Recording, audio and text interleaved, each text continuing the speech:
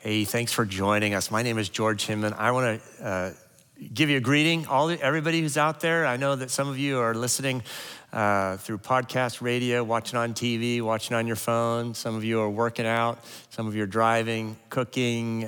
Some are in Kenmore, some are in Kenya, some are in Japan, some are it's all over the place. And you're taking your time to join us, and it means a lot. So thank you so much for doing that. This has been a difficult week, this past week, but what a week to remember that Jesus is a healer, huh? The good news, and I just want to encourage you today that although our wounds may get out of hand, they'll never get out of the wounded hands of our great physician. We are stunned by the news last week. We feel the wound in the world. We feel the dis-ease between the politics and the pandemic. As followers of Jesus, we stand against violence, lawlessness, untruth, anti-Black racism, just against it. And just to see all that kind of break open and realize how fragile our democratic union is, it's just painful. We're reeling, sort of stunned by it, saddened by it.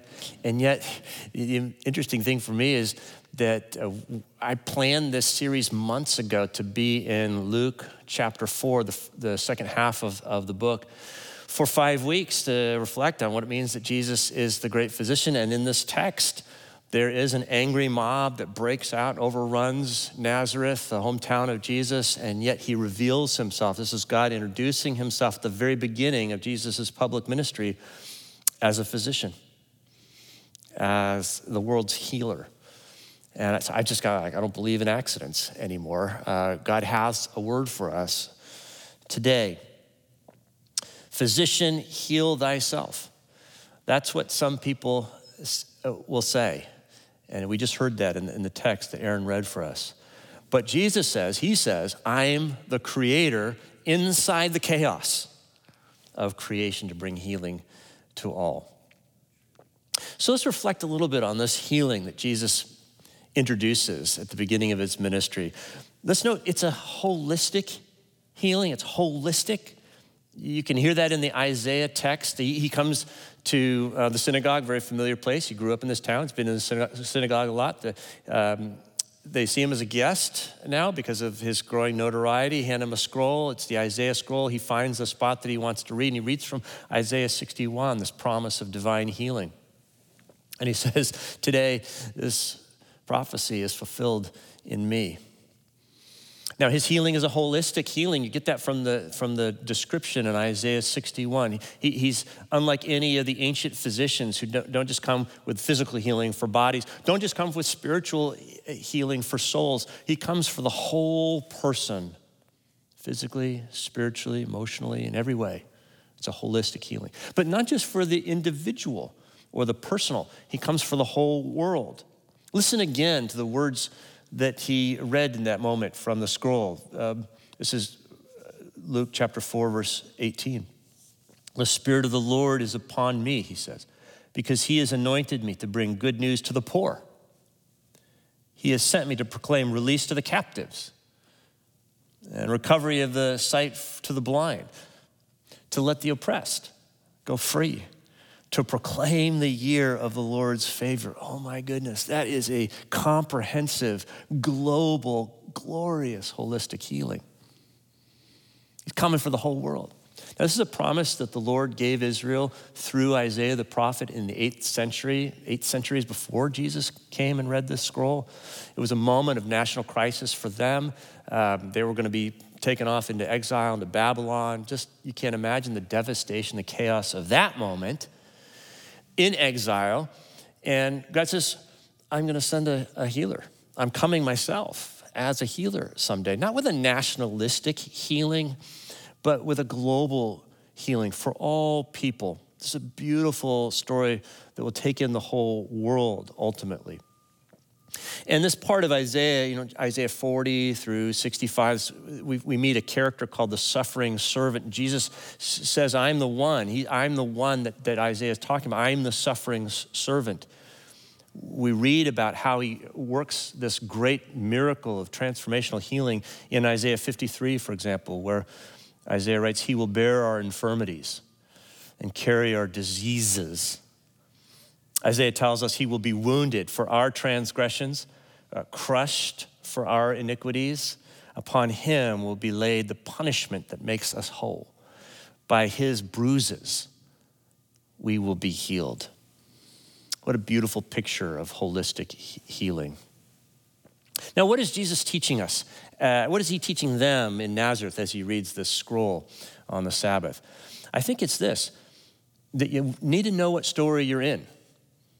You need to know what story you're in. And as I was reflecting on that this week in the midst of this trauma, and for me, it was a little bit like 9/11. I don't know if you felt that way. I was in Boston on 9/11 and just felt so disorienting. And in that moment, what helped was finding myself in the right story.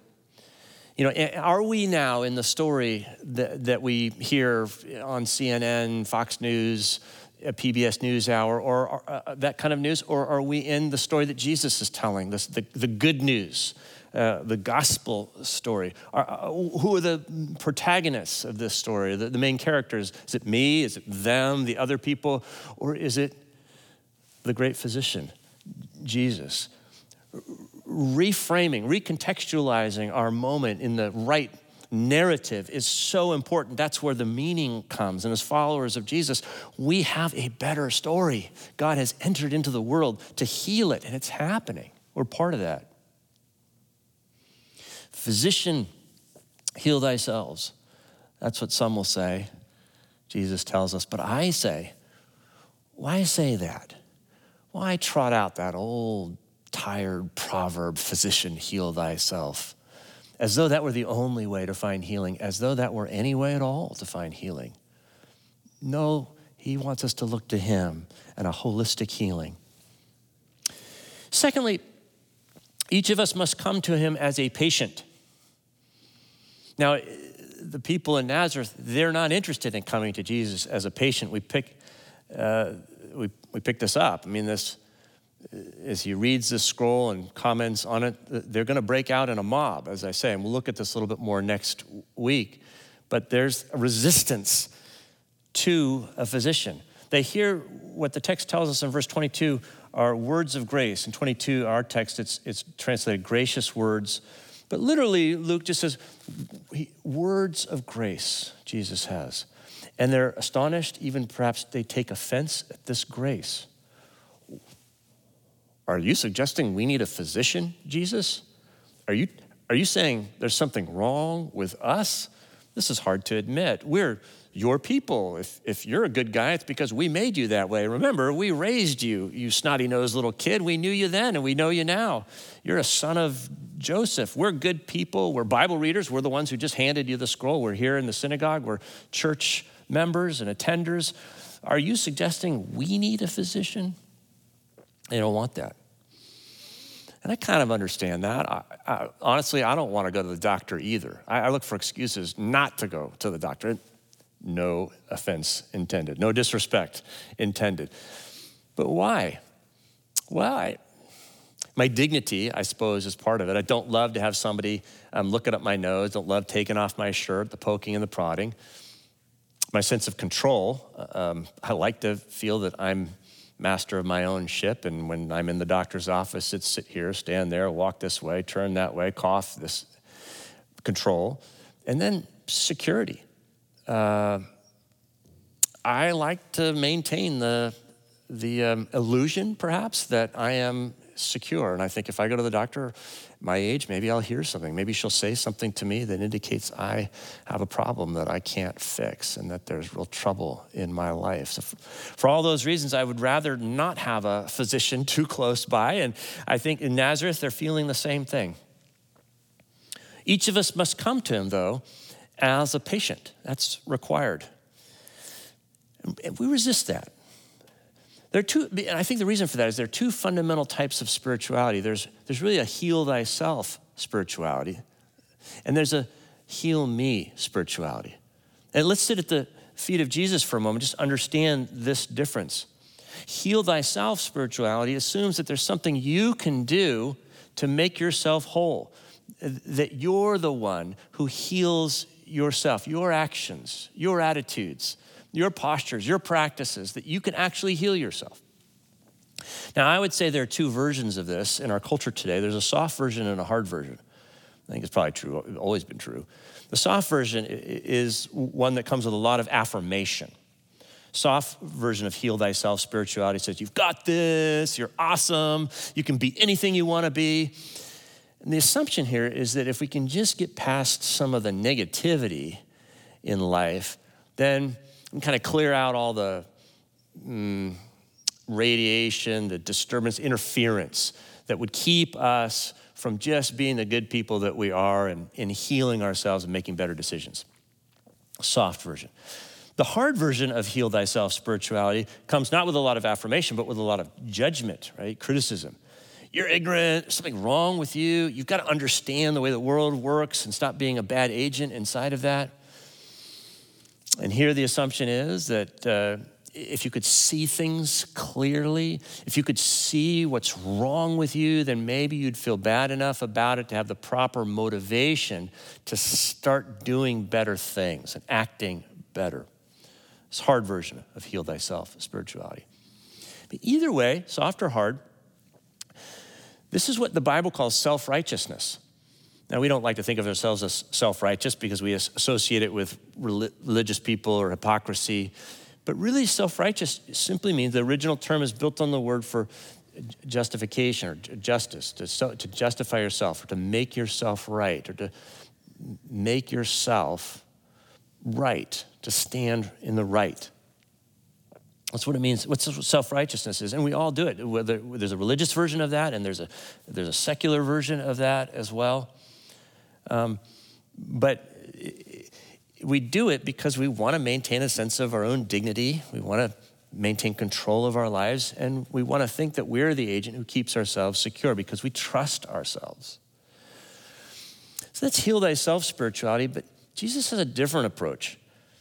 We could call this heal me spirituality. Notice he comes with words of grace. Grace is what God does for us that we cannot do for ourselves. Grace. Grace is what God does for us that we don't deserve. Grace. And we see this in Jesus. This heal me spirituality. Notice how he approaches people. He doesn't approach them with fluffy, vapid words of affirmation. He doesn't approach them with criticism or judgment. He doesn't whitewash evil. He doesn't even paper over the places in which we're complicit with that evil. He comes with the unsentimental sensitivity and skill with which a doctor comes.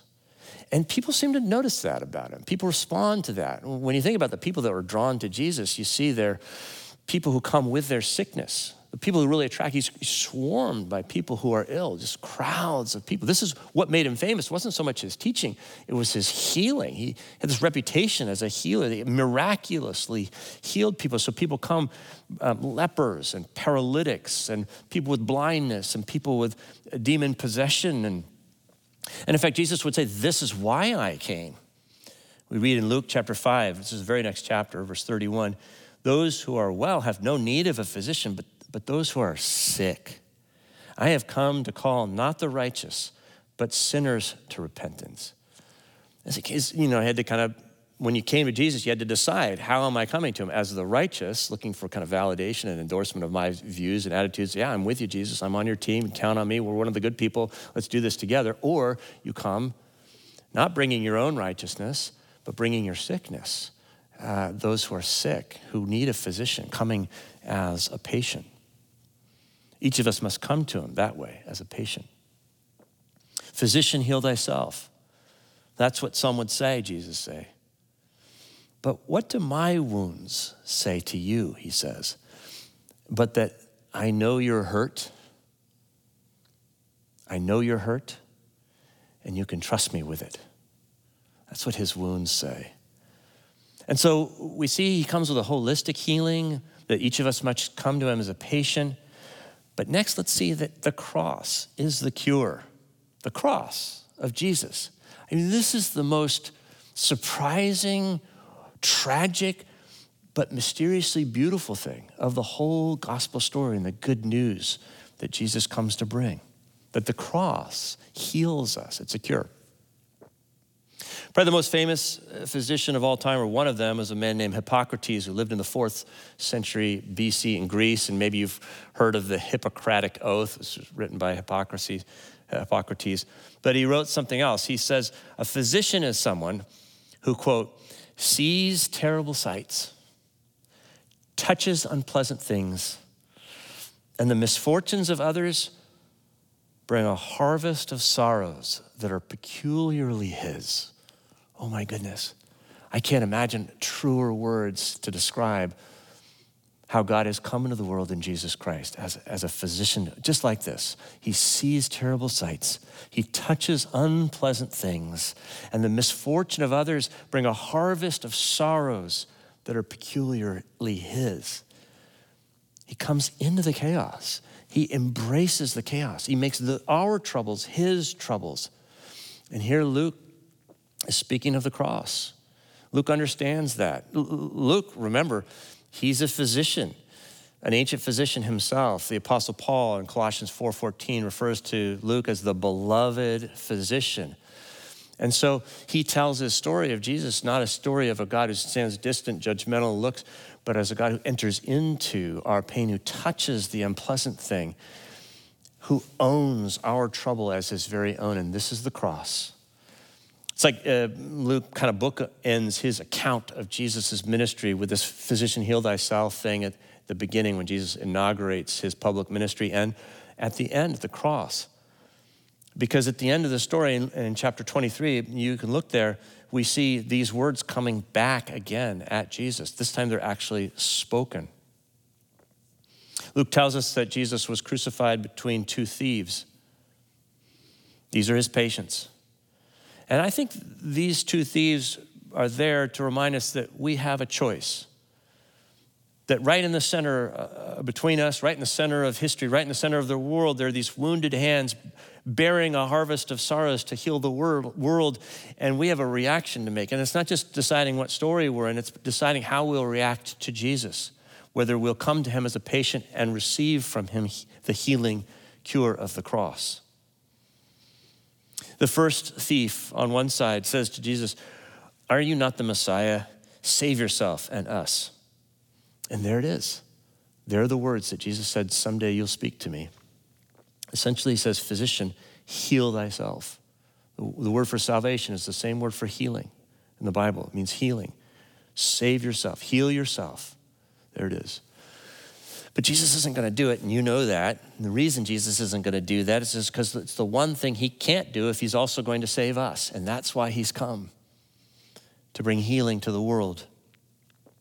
You see, the Bible tells us that all of us are under a curse. The whole earth, all of creation is under a curse. For example, in Jeremiah 17, verse 5, it says, "Cursed are those who trust in mere mortals, whose heart turns away from the Lord." Perfect description of me. My heart turns away from the Lord all the time. And that's just human nature. I take it it's true of you as well. Our hearts turn away from the Lord, and because he's the source of life, when we do it, it moves us into death. There's a curse over all humanity right now. But the Bible also tells us in Galatians 3:13, for example, Christ redeemed us from the curse of the law by becoming a curse for us. For it is written, "Cursed is everyone who hangs on a tree." Speaking of the cross there, quoting Deuteronomy, hangs on a tree. That Jesus is hanging in the center. The man in the middle is hanging on a piece of wood to absorb the curse that you and I deserve as those whose hearts turn away constantly. And so we have the other thief on the other side, who he kind of chastises the first guy. He leans around, he goes, "Hey, don't say that to Jesus. Why are you saying that? Don't you fear God? We're getting what we deserve. We're under the same sentence of condemnation," he says. "But this man has done nothing wrong." Meaning this man, he's here by choice. This man has no curse. This man is under no sentence of condemnation that he deserves. If he is under a sentence of condemnation, it's for us. He's suggesting that. I don't know how he understood that. But under the influence of the Holy Spirit, there's a moment where this second thief says, I think I get it. He turns to Jesus and he says, Jesus, remember me when you come in your kingdom. And there it is. Heal me. He says, heal me. He owns it. He owns his need. He owns his brokenness. He owns the chaos of his life. But he also embraces the wounded hands of the one who embraces him at the cross. And what does Jesus say? He says, today you will be with me in paradise. Today, cured. Not because he did anything, not because he impressed Jesus with his obedience, not because he brought his righteousness, not because he claimed to be a good person. He's hanging on a cross. He's a criminal or a thief. The actual word is evildoer. There he is. But today, you will be with me in paradise. Karl Barth says this is the first Christian assembly. These are the people that Jesus wants to be with. These are his patients, we would say. This is a house call. He's finally come home all the way into the depths of the brokenness of the world to embrace us with his wounded hands. And so this is our choice. You know, so many of us misunderstand what it means to be a Christian. We think being a Christian means getting our lives together, focusing on what we've done. That's not the case. Being a Christian means coming to the end of ourselves, realizing we can't get our lives together, and placing our trust in what Jesus has done. A Christian is not someone who says to God, look what I've done, but a Christian is someone who comes to God and says, look what Christ has done. We don't point to our infected righteousness. It's under a curse, even at its best. We point to Jesus's perfect righteousness, which is given on the cross for sinners like me and you. Physician, heal thyself. That's what some say, Jesus tells us. But we'll come to him, you and I, and we'll say, physician, heal me. Heal me. Oh, his healing is a holistic healing. Oh, his healing is good for all who come to him as a patient. And the cross is the cure. Finally, let's notice, those who owe their lives to this great physician become healers themselves. Brothers and sisters, if you're like me, you watched the news last week and you thought, oh my gosh, this is going to make history. We're in a historic moment. But let me tell you, here's the opportunity for those of us who are followers of Jesus. It's not to point fingers at other people and tell them you should be as good as we are. It's to focus on ourselves and it's to come before this great physician as a healer and recognize it's not that the world has a problem, it's that I have a problem. And oh, that the church of Jesus Christ would come to the great physician in this way and to seek healing first for ourselves. The world could see that there is healing for sinners. I know that many of us are sitting across from tables where the conversation has been strained by divisions and divides and disagreements, and maybe last week made it worse for you, I don't know. But here's what I think would change things. If instead of focusing on the other, we could just focus on ourselves for a little bit. We could pray for healing for ourselves and for our relationships and for our country. And do the work of healing. Follow the prescription of our great physician. See, it's good news. Now, let's be honest, good news makes us uncomfortable. This doctor is going to tell the truth about our condition. He's going to say, you know what, the poor, the captives, and the blind, they could be helped if you were more helpful. You might even be a part of the problem. He's going to tell us the truth about our condition, that our sin makes us in ways complicit with the powers of darkness in the world. And that's uncomfortable. But look, a clear, honest diagnosis is necessary for a complete cure. It's uncomfortable, but good news is also transformational. At the cross, we meet a physician who removes our curse, who gives us a new righteousness, who binds us to himself, his dying and his rising, and it forms a new beloved community. He says, you're my children, a new family, you're in my beloved community. Not perfect, not flawless, but forgiven and participating in his redemptive work. We're in a community that's empowered by his healing, and his healing flows through us into the lives of others if we genuinely experience it for ourselves. When we do damage is when we go into the world to try to do acts of healing in the world before there's been healing in our lives. The good physician, the great physician does that. So where do you and I find the healing that we need? In the wounded hands of our Savior Jesus, the great physician. If you haven't said yes to Jesus, if you haven't joined the second thief on the cross and me and others here at UPC that have come to Jesus acknowledging we're sinners and that we're sinful and that we're sick in our souls and in need of a physician, I would invite you to join us. You won't be sorry. You'll experience healing beyond what you could imagine. He is faithful. I can't explain it, but his healing is powerful. And it begins the moment you say yes to him. Today you will be with me, Jesus says. So if you're ready to make that decision, I'm so grateful to know that I'm a part of a community at UPC where people can come to faith and experience that. If you're ready for that, please come to our website, upc.org/Jesus. You do not need to sit under the curse. You can be freed by the condemnation that Jesus assumes himself. See, there's kind of an exchange that goes on there. It's like a blood transplant or a plasma transplant. Jesus is saying, my life for yours, my righteousness for yours. Come and be healed.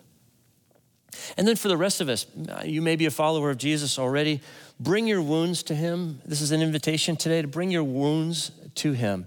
Really, discipleship is a process of healing, not just physically, not just spiritually, but our whole being, mind, body, and soul. And not just personally, but the whole world. Let's bring the wounds of the world to him. We need to come to the words of grace. This is what we do in our community. In fact, we need to help each other with this. So I would encourage you in a socially distant way to join one of our formissional communities, because it's in our formissional communities that we open up the scriptures and we read the word of grace that God has revealed to us in Jesus Christ. We help each other with healing. And then we go out into our neighborhoods because the healing we need is the healing our neighbors need as well. You know, when I think about Jesus as a great physician, I realize this is not about culture wars. This is about culture curing. Jesus doesn't come as a fighter. He comes as a physician. That should change the way we think about how we engage our culture. One of the ways that you can bring healing to your neighbors is by getting the vaccine as soon as it's available to you. I want to encourage you to do that. I know there are concerns about risks. As far as I can tell, it's been a very safe process. And even if there are risks, let's do what Christians have historically done at their best, which is to assume risks ourselves for the sake of others. I think the followers of Jesus should be first in line to get those shots. I've already myself enrolled at Phase Finder, the Washington Department of Health's website, and I would encourage you to do the same. Those who owe their lives to the great physician become healers ourselves. That's what history has shown. Have you ever wondered why there's so many St. Luke's Hospital? Think about it for a second. The first hospital was founded, as far as we can tell, by a woman named Fabiola in the 4th century, early 4th century AD. First public hospital that wasn't a military attachment. What happened to her was that she experienced healing in Jesus.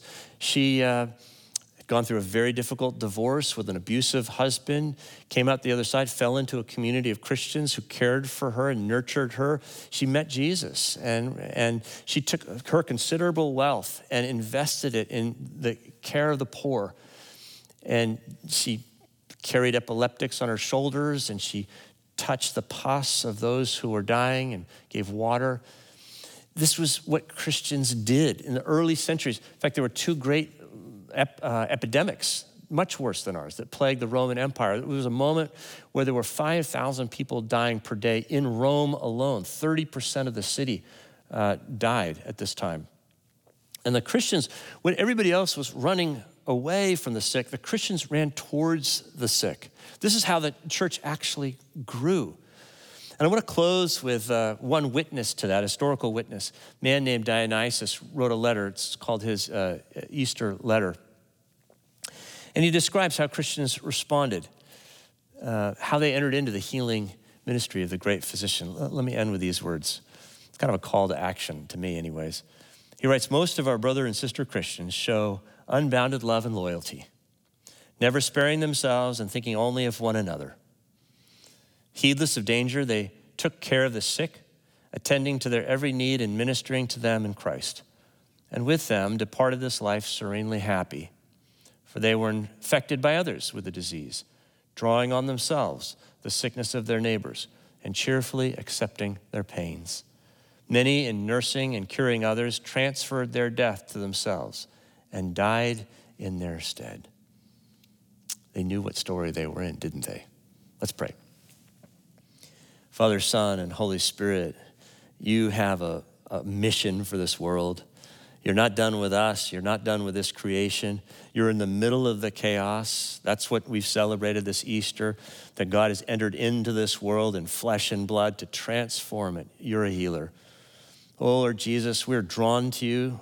We pray that you will elicit our sickness. Help us to bring it to the surface and lay it at the foot of the cross. Let the blood of Christ wash over our brokenness and transform us.